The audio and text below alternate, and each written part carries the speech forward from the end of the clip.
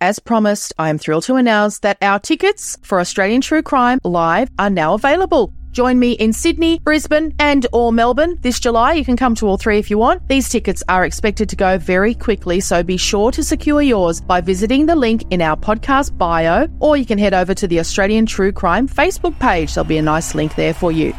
Update for Brisbane Australian True Crime fans. Brisbane is almost fully sold out for our live show.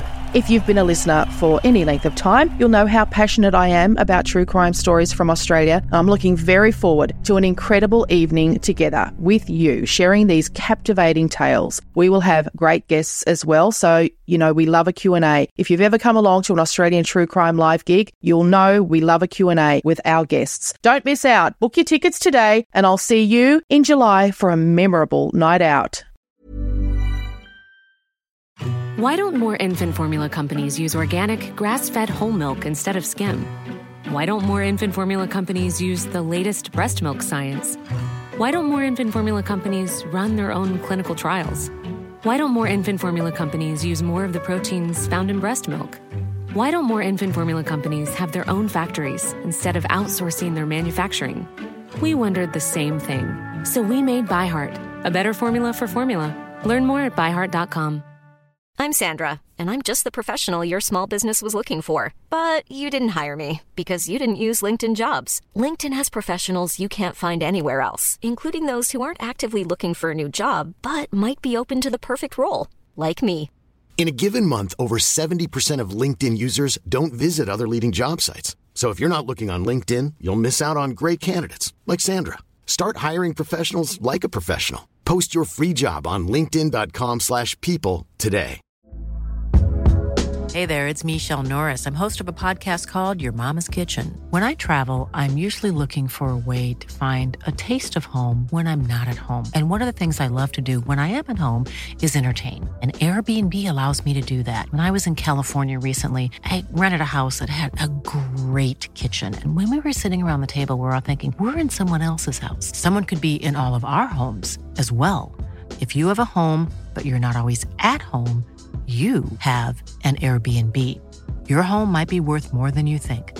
Find out how much at airbnb.com/host. Hey, it's Ryan Reynolds, and I'm here with Keith, co-star of my upcoming film, If, only in theaters May 17th. Do you want to tell people the big news?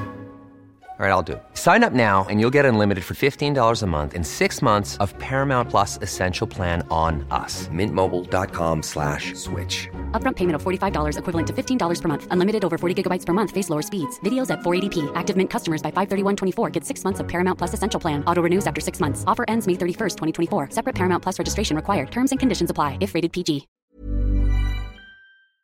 This is a true crime podcast, as the title suggests.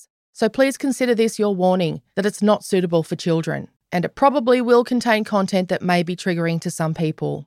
Also, it's an Australian true crime podcast, so Australian Aboriginal and Torres Strait Islander listeners should be aware it may contain the voices of deceased people.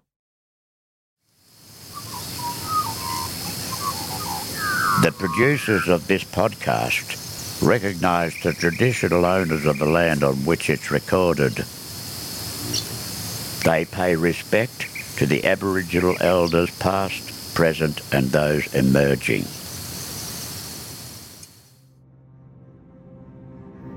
It was a calm, sunny morning when Bevan Simmons and his 10-year-old son Brad went to check their shark nets. But the daily routine ended in June 2003. Missing, presumed murdered, their bodies have never been found. Prosecution outlined the turbulent history between the two fishing families based in the Gulf. There's nothing up there. Have a look on the map.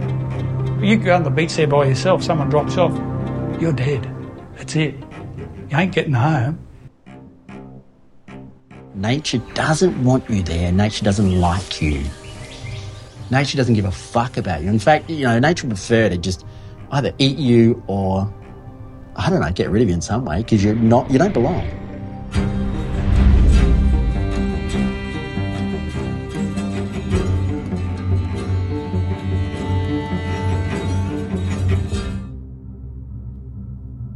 The Cape is the latest true crime documentary airing exclusively on the Stan streaming service, and I think it's possibly their best yet. but I am very biased because it's made by a team I've been a massive fan of for a very long time, Michael Weir and Justine Rosenthal. Australian Michael Weir is best known as a journalist and specifically a war correspondent. He was one of a small number of journalists who remained in Baghdad during the last Iraq War, and he was bureau chief for CNN. I'm not going to try to describe Michael, I'll let you hear him in a minute, but first, let me tell you this. In 2004, Michael Weir received a videotape from jihadi leader Abu Musab al-Zarqawi, which he was instructed to share with the world. That video announced the birth of ISIS, the Islamic State, and al-Zarqawi quickly became the world's most wanted man.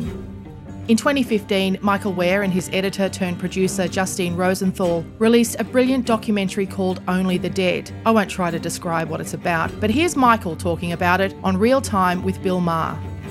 So I watched your movie. I got a screen. I'm sorry for that. Stop touching me. And I know. 7 years in Iraq, it gets lonely. I'm sure it gets very, very lonely. Those deserts are a very dark and lonely place. Lord knows you cannot hit on the local chicks. That would not go over that well. Was a death sentence. The 3 blokes I know who did that, they all ended up dead. So. Is that true? They no actually shit. hit on... Yeah, no shit. Anyway, moving right along. Now, let's talk about this. That takes a lot of balls in a Muslim country. And you'll lose them, too. But okay, yeah. All right, so... But your movie is, I feel it's going to be the feel-good hit of the summer. It's a date movie. No, it's really fucking not, is it? You cannot really stop watching it, I'll tell you that. Yeah. Because you shot over 250 hours on your own little camera when you were in Iraq. Yeah. And this is really about the birth of ISIS. And before there was Zarqawi, there was the insurgency. What we hope is that if you give us 78 minutes of your lives with this movie, there will be one moment for all of you in this film where you will be in Iraq. And you'll see what it took from your children, from your Marines, from your soldiers, because it's more than the physical. It's about that place in the head and the heart that you have to go to.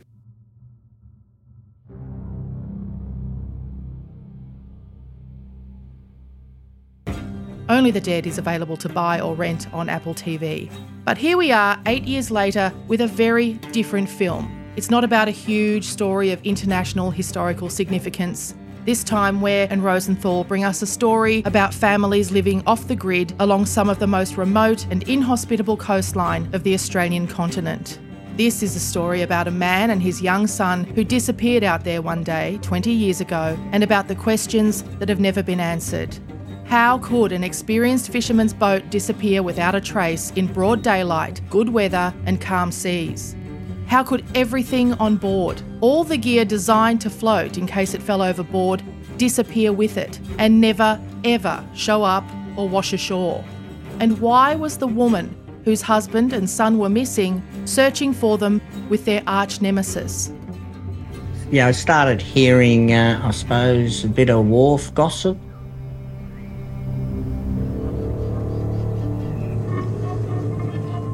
You're thinking, well, that can't be. You know, this can't possibly happen. You can't, this can't, no, there'll be another explanation for this and we'll look again tomorrow.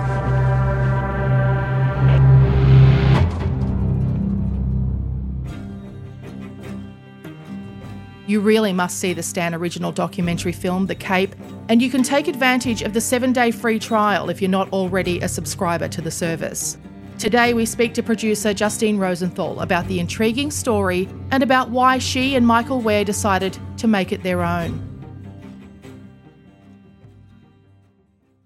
Part of what we wanted to do was in some way an elegy to Brad and Bevan Simmons. That became a real driving force for us, not to distinguish it from other true crime, because I think people are beginning to move in that direction, that sometimes it's not just about, this murderous human who we can't understand, but that we also have to in some way honor the victims who get forgotten. And I think that became really important to both of us, because that we knew this wasn't going to be an I gotcha moment or a whodunit.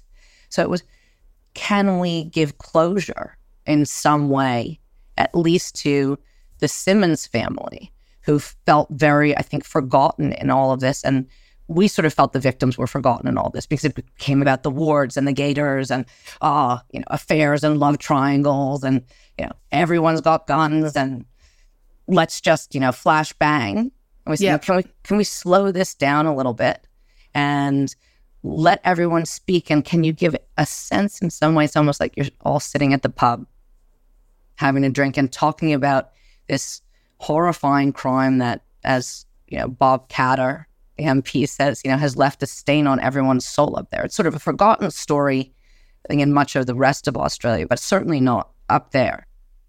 But more of the backstory is, there are these two sort of fishing dynasties, the Wards and the Gators.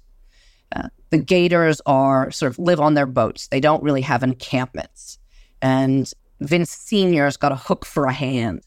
No, it's unbelievable. But at the same time, they're millionaires. I mean, this is the other great part of the story, is that these people are, there's a lot of money at stake. There's a lot of money involved. They don't look to the naked eye like there is, but there is. Yeah, well, this is one of the things Michael often pushes back on this because there's a lot of questions about, there's certainly a lot of money to be made. It also costs a lot of money to function up there. True, yep. And to run boats as well. Boats are expensive. Right? And petrol. Yep. And I don't think anyone's gone and looked at the books. But we do know that, yes, there is a lot of money to be made. And as one of the former deckhands says in it, right, they've got no shoes, they've got no teeth. You wouldn't know it, but there's probably a lot of money. Yeah. And then you have the Ward family, which is slightly more established there. And gets involved in sort of fishing regulations and has done well for themselves in the process of that. They live not just on their boats, but sort of in these kind of trailers and jerry-rigged camps. One wouldn't think of it as the lap of luxury, but it's a sort of distinguishing characteristic between the two. Is there a sense of one being sort of fancier than the other, or like what's the culture? There is, yeah. Fancy, ambitious, greedy. We can mince and parse words, but yes, I think there's a sense that the Wards are more traditional, and the Gators are the rogues. I mean, the last name, sort of, right? Couldn't write it better. I know. Aquatic hillbilly is one description I've read. The origins of the story, I think, are really that Kathy Simmons, née Ward, goes off to school and meets Bevan, this sort of outsider, gets pregnant, eventually says, I want to go back up and be with my family and go into this, go back into the fishing world. And Bevan, the father, comes along and Simmons married into the Wards? The more established Ward family. Right. And wanted to end up getting this sort of shark reel to improve their profitability in business because it's sort of automated and can pull in more catch and more valuable catch. And the Ward family have said that he became very ambitious, which feels like, or rather, I should say, they say greedy. And maybe we should say ambitious. I was wondering that about Bevan. There's something about that lifestyle that appeals to many, many Australian men. And whether or not any of them will ever even visit a place like that. Did it appeal to him, do you think, when he first heard about it? Do you think there was part of him that thought, yeah, that's me. I'm going to get up there, going to get a machete in my belt, going to get out on the boat and be that guy. I'm going to be Crocodile Dundee. Well, my sense of him, they lived up in Weipa, which is already a little bit isolated, but has more of that mining town. My sense of Bevan was that he was awkward as a child. You can see it in some of the photos. You sort of get a sense of it from his family. Yeah, they rode around on their bikes up there and stuff like that. And I guess eventually he had a real talent for wrangling and catching cattle and began to find his way. But he and also his son, I think, were a little bit off the beaten path in terms of not so rugged. I think the little boy ended up being a very natural fisherman, something that doesn't make it in this film, but could sort of jump from rock to rock and knew exactly where to go and could tell the older gentleman who had just arrived there, no, this isn't how you do it. Let me show you where to go. Let me show you how to do this. And I think for Bevan, whether he naturally thought, yeah, I want to go and fish, I don't know, but I think he wanted to make something of himself. That's a running theme when you talk to any members of his family, and wanted to have things for his children. And I think was in love with Kathy, and if that's what she wanted, well, then that was where he was going to go and make a go of it. Must be hard for a man to marry into this very masculine tribe too. It's one of those classic communities, and I don't know if it's particular to Australia, but where you can have lived somewhere for 60 years and still be an outsider. Yeah, I would think so, and I suspect that whether this tragedy had happened or not, he would have always been on the outside. Maybe that's why he was so ambitious. Maybe he wanted to prove his worth to them, do something great that they could be proud of, make them a lot of money or something like that. Yeah, I mean, we'll never know. We can't mind read, but I think there's probably something very true in that, of wanting to prove your worth up there. And yet, what will it take for an old dynasty like that to fully take you in? And will they ever? And again, that's, I think, something that isn't just isolated to the Cape. We can all feel that way. And, there's an underlying question of whether some of that ambition also played a role. Not in the documentary, his wife talks about how, he got greedy and she just wanted to do her barramundi fishing. She didn't want to do shark fishing. But a question of whether Michael Gator, who is sort of their contemporary on the Gator side, whether that was a threat in any way to him, or whether this was about the love triangle that sort of emerges over time, because the Ward children and the Gator children played together when they were young. They've known each other their whole lives. And the Gators were very isolated. In fact, Vince Jr., the youngest boy, people didn't even know that he existed. My God. How old was he when people realized? Well, I mean, I think, so sometime in his sort of maybe early teens, somewhere in there, maybe even, let's say 10, everyone goes, oh, there's another one. Oh. And, he not educated, didn't even know when his own birthday was unless his mother, Ma Joan Gator, told him. Michael Gator was clearly very intelligent. I can't speak to Vince Jr.'s intelligence level, but merely that he was really sort of kept climbing up trees and not really a functioning part of society. And that was another thing, and again, with being pulled into a family business and stuck in that world. For Michael Gator, who seemed to maybe want to get out in the world, I can't speak for him, but this is my sense, is maybe he did want more. And you are in this one world where, again, then does Kathy Ward do you become fixated on this girl you've known since you were young, a sense that maybe this is all destined to be together because of the small choices in life that we all make, that when she goes off to school, she meets somebody else, and this isn't what Michael Gator thinks is going to happen at all. And she must seem worldly, just because she's been away to school. Yeah. And she is, I think, in that world, sort of the glamour. Yeah. And it's not like, I think, it's such a small population as it is. I'm not sure there's all that much choice. No. And as the cop Ed Kinbacker says in the film, Michael Gator comes to know the companionship of women quite late in life.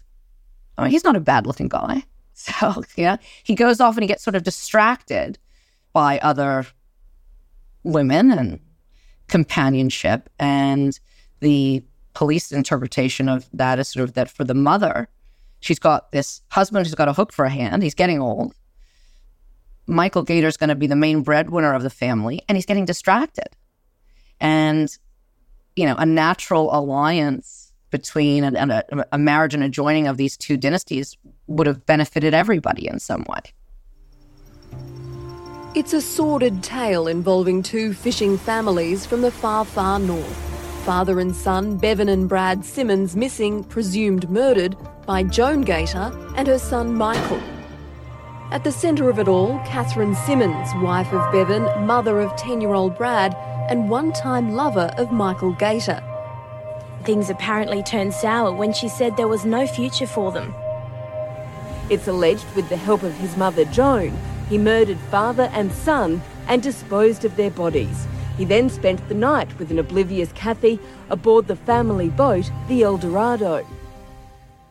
In a lot of ways, it's reminiscent of the Jayden Lesky case in that the community became the story. The rest of the country could kind of look at the community and be mesmerised by the other and almost fetishise the community. And it became a point of fun in a lot of ways, all these characters, and absolutely forget the victim, absolutely, and that a crime had happened. And to look at the faces, certainly of Brad Simmons, who's a beautiful little boy, and to remember that he was a little boy with his own little life and his own plans and his own friends, and it's heartbreaking, really. Who was Brad Simmons, this little boy? Well, this little boy, he was a 10-year-old little boy. The 20th anniversary of this disappearance just happened, and we were talking about it and saying, of course, doing the math, my gosh, he'd be 30 years old now. What would his life have looked like? I think all of them did a lot of School of the Air. And in theory, the little boy was not supposed to be on the boat that day to go clear the shark nets. And I think that's one of the things that has hung over all of this. I mean, both the cop, the fishing patrol officer, everyone sort of says they can't imagine, no matter whom it may have been. And let's not say it's a disappearance, because I think it's sort of established it's not. They're not going to appear one day. And as many people say, it's not like they were plucked up by aliens either, but a sense that however the crime unfolded, one has to hope nobody believed that little boy was going to be there. Yeah, absolutely. There was certainly lots of talk of, well, if Bevan went missing at the nets, no one would ever know, no one would ever care. And I do wonder if 10-year-old Brad had not been in the boat, would this have just been one of those things that happens up there and someone goes missing and so it goes, because it is an easy place to disappear. Yeah, it's a dangerous place. And especially for a bloke who didn't grow up there, people say, oh, well, he never really knew what he was doing. It's like, But again, and literally and figuratively, I mean, I think there are people who go up there to disappear, to run away from their lives, their identities, and start anew. And this one turned out, unfortunately, very differently than that.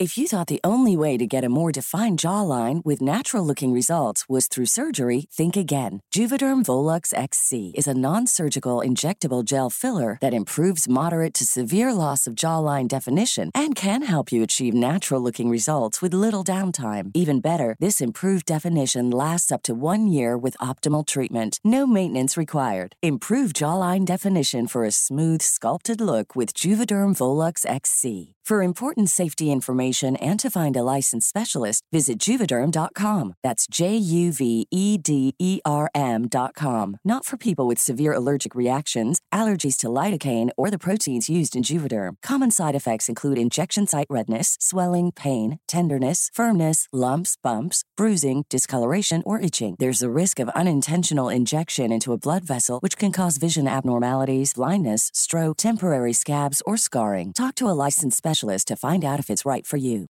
Why don't more infant formula companies use organic, grass-fed whole milk instead of skim? Why don't more infant formula companies use the latest breast milk science? Why don't more infant formula companies run their own clinical trials? Why don't more infant formula companies use more of the proteins found in breast milk? Why don't more infant formula companies have their own factories instead of outsourcing their manufacturing? We wondered the same thing. So we made ByHeart, a better formula for formula. Learn more at byheart.com. Hey there, it's Michelle Norris. I'm host of a podcast called Your Mama's Kitchen. When I travel, I'm usually looking for a way to find a taste of home when I'm not at home. And one of the things I love to do when I am at home is entertain. And Airbnb allows me to do that. When I was in California recently, I rented a house that had a great kitchen. And when we were sitting around the table, we were all thinking, we're in someone else's house. Someone could be in all of our homes as well. If you have a home, but you're not always at home, you have an Airbnb. Your home might be worth more than you think. Find out how much at airbnb.com/host.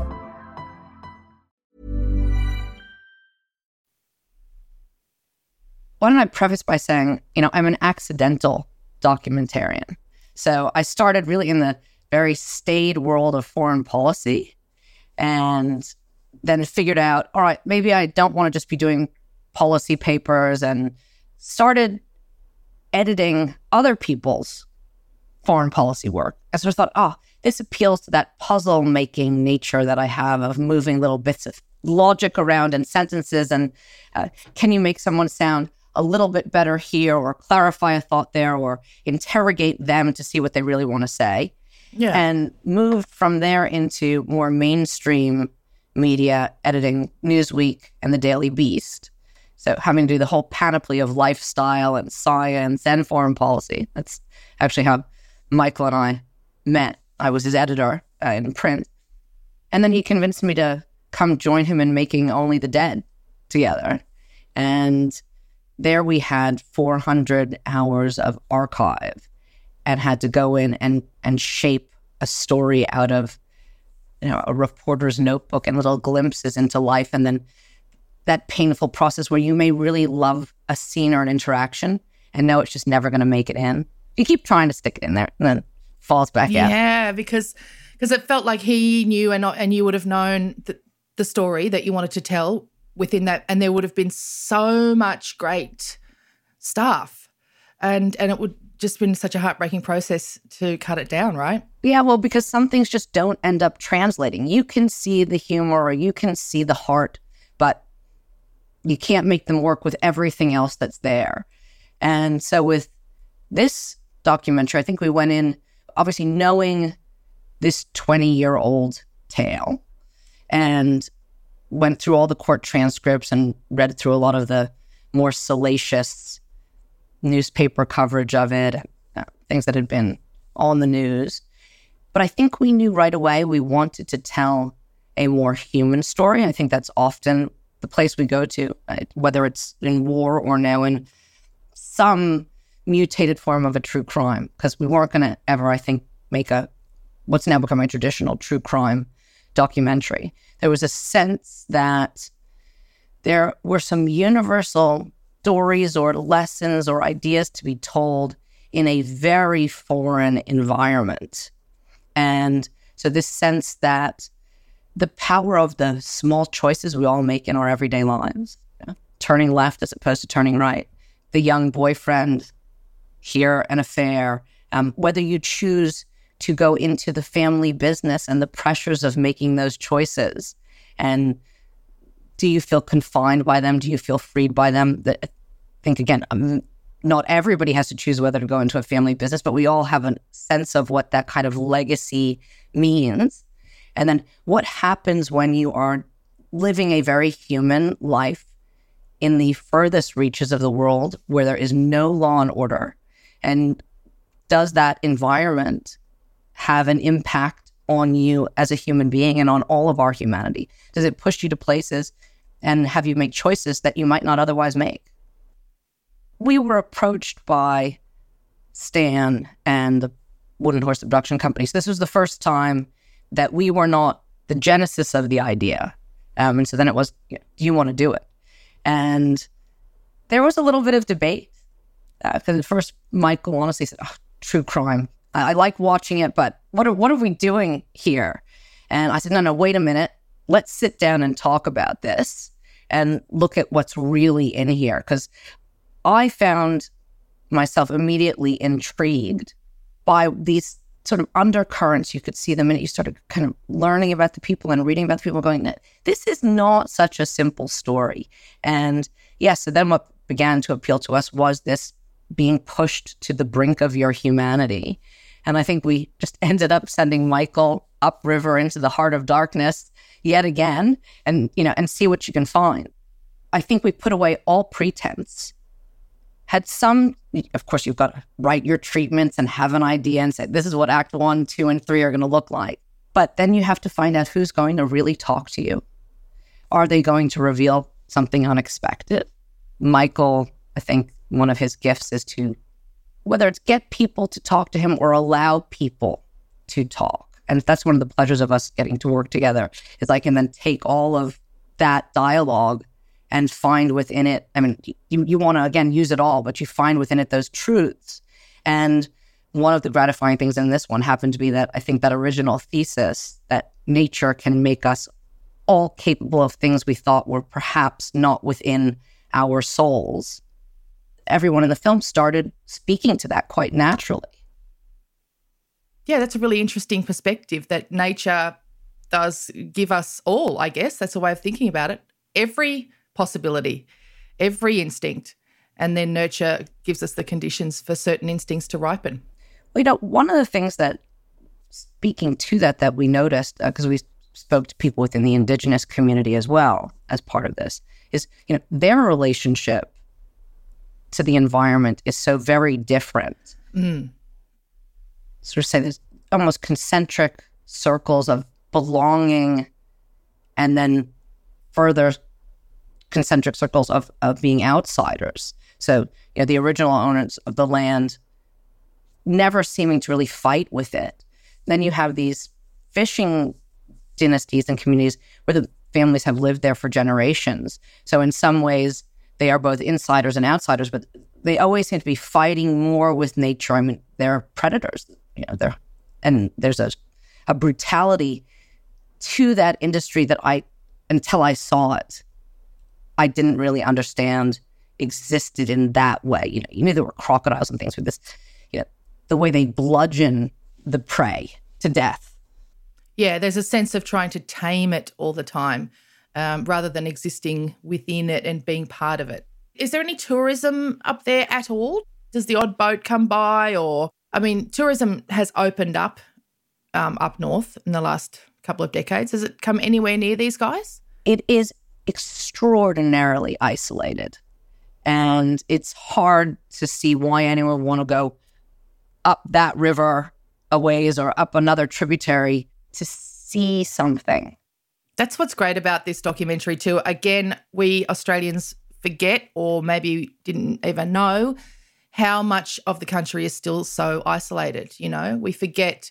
You go to Cairns, you go to Port Douglas, and you forget that's not even all the way up. There's still a lot more up there, you know. You go to Darwin and there's still a lot that is inaccessible. Well, and, you know, I have to tell you, we had the Simmons family, the victim's family, were up in the Northern Territories while we were on this shoot.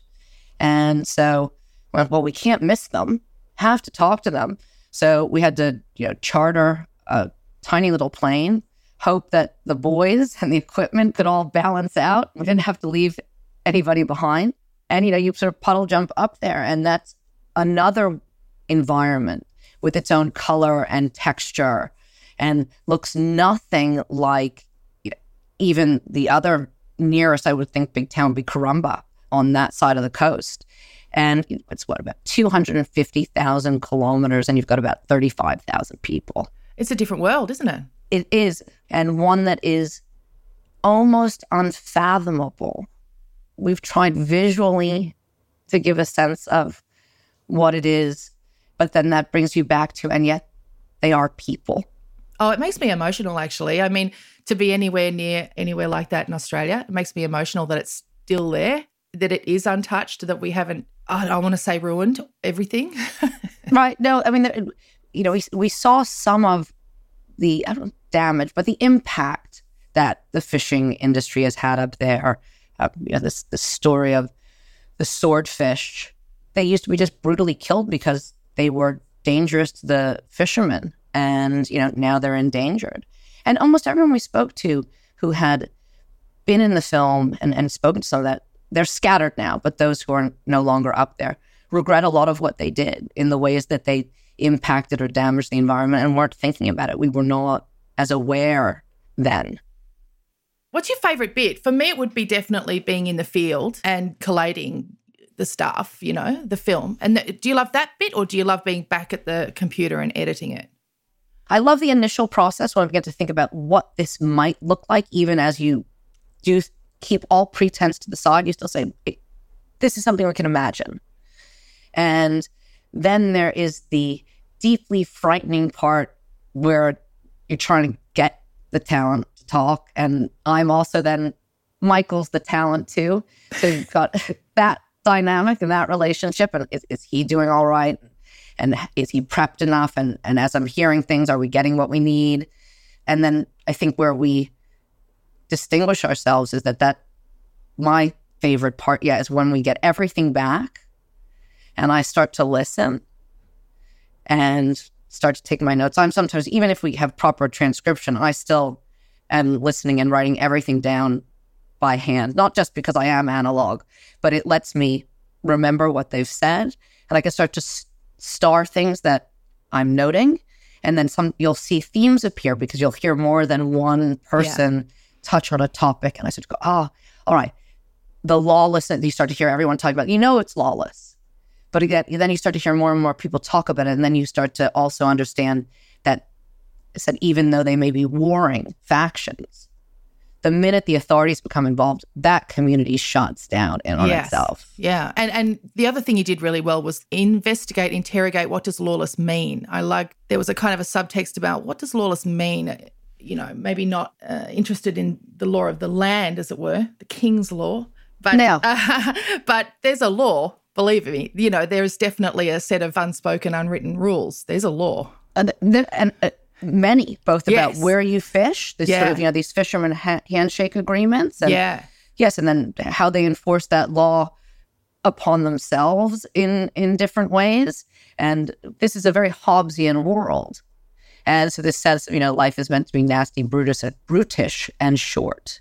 But that is, in an odd way, the absence of that law, is its own. And it has that you never need to touch sort of on the police and the feds and what's going on with all that, because certainly the police are there and they're investigating and that they spend months on this.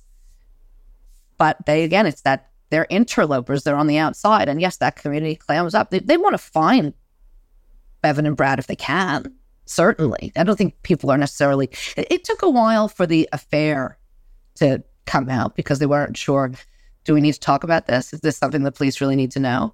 The search is genuine. The feeling of loss and grief is genuine. Because how do you balance protecting your community while still trying to help the victims when that means cooperating with people you wouldn't normally talk to?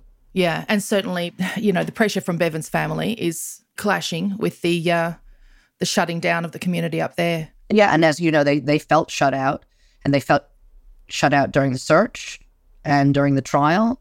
And I think, for the last 20 years. So again, that was part of this, was also to give them voice. Not all of the voice, but voice. I couldn't even go the last day of the trial because I knew that they were going to get off and I couldn't bear to be there. I knew they were going to walk free, and they did. They walked out of the courtroom free, people. So in the end, though, I guess as journalists, you are used to stories without resolution. For most of us, especially in a story like this that feels like, come on, you guys know exactly what happened. It's frustrating. But I get, for you to leave knowing that you're not going to finish with there's certainly no gotcha. There's certainly no moment, and you're not even looking for one. These days, there is a trend, certainly in true crime, to be trying to get that inquest, get that investigation reopened. You guys don't chase that. How do you not? There's another story, or you don't bother. Because if it's make it or break it on that, never mind. That's not, yes, we are journalists, but I don't think that everything has to end in resolution. Look, I think things came up, that we have forwarded on that may open other leads. You hope that maybe in telling the story again, someone is brave enough to speak. One of the themes within this was about the nature of guilt. It's sometimes in just your own silence, right? Everyone knows what's going on. Everyone hears the chatter, whether directly or through this very gossipy grapevine. Though there aren't many people up there and they're very scattered. Gosh, do they all chit-chat. I never felt a compulsion in this one, as Michael would say too. Do we think we know what happened? Yes. Do we think that there are measures of complicity and culpability, again, that take over the whole gulf without any specific finger pointing? But I don't think we were trying to just tell this human story in this sense of these universal truths because we didn't think we could get the hot mic Durst moment. It was, no, this story is worth telling in and of itself. We didn't think the Gators were going to talk. We were surprised, I think, a little bit that the Wards clammed up. You know, they had been participating in various other activities that have circled around this documentary. But I thought that gave us what I was hoping is closure. And again, if something further happens from this, great. But if not, it was, yes, a long elegy to the land, to the people there, and to a 10-year-old boy and his father who, I think, unwittingly got wrapped up in something they could have never foreseen. And that was a powerful story to tell. And, you know, if you shed a tear, well, maybe then we've done our jobs. I mean, look, we certainly do know that in Queensland, there's not double jeopardy and the case is not closed, you know, and never will be. And I don't just say double jeopardy in the sense that it has to be the people who are already tried. But if fresh evidence is found about anybody's involvement, there is the opportunity to go back to that well. But that wasn't going to be our job to do. Bevan and Brad's bodies remain missing. They haven't been recovered. These matters remain live investigations forever. You know, it's a bleeding sore. Day 1 of a murder. All good. Day 3, 4, 5. Yeah. I got this. Week 1. Week 2. A month. A year. 10 years. 20 years. A murderer has to live with the guilt.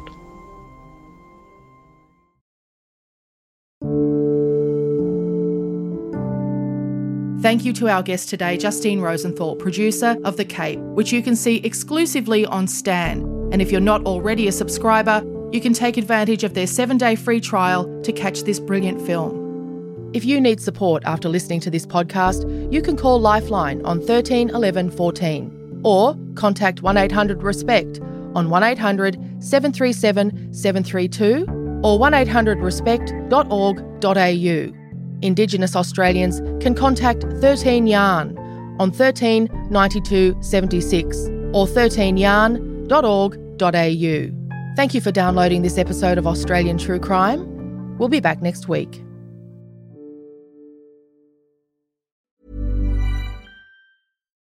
Why don't more infant formula companies use organic, grass-fed whole milk instead of skim? Why don't more infant formula companies use the latest breast milk science? Why don't more infant formula companies run their own clinical trials? Why don't more infant formula companies use more of the proteins found in breast milk? Why don't more infant formula companies have their own factories instead of outsourcing their manufacturing? We wondered the same thing. So we made ByHeart, a better formula for formula. Learn more at byheart.com.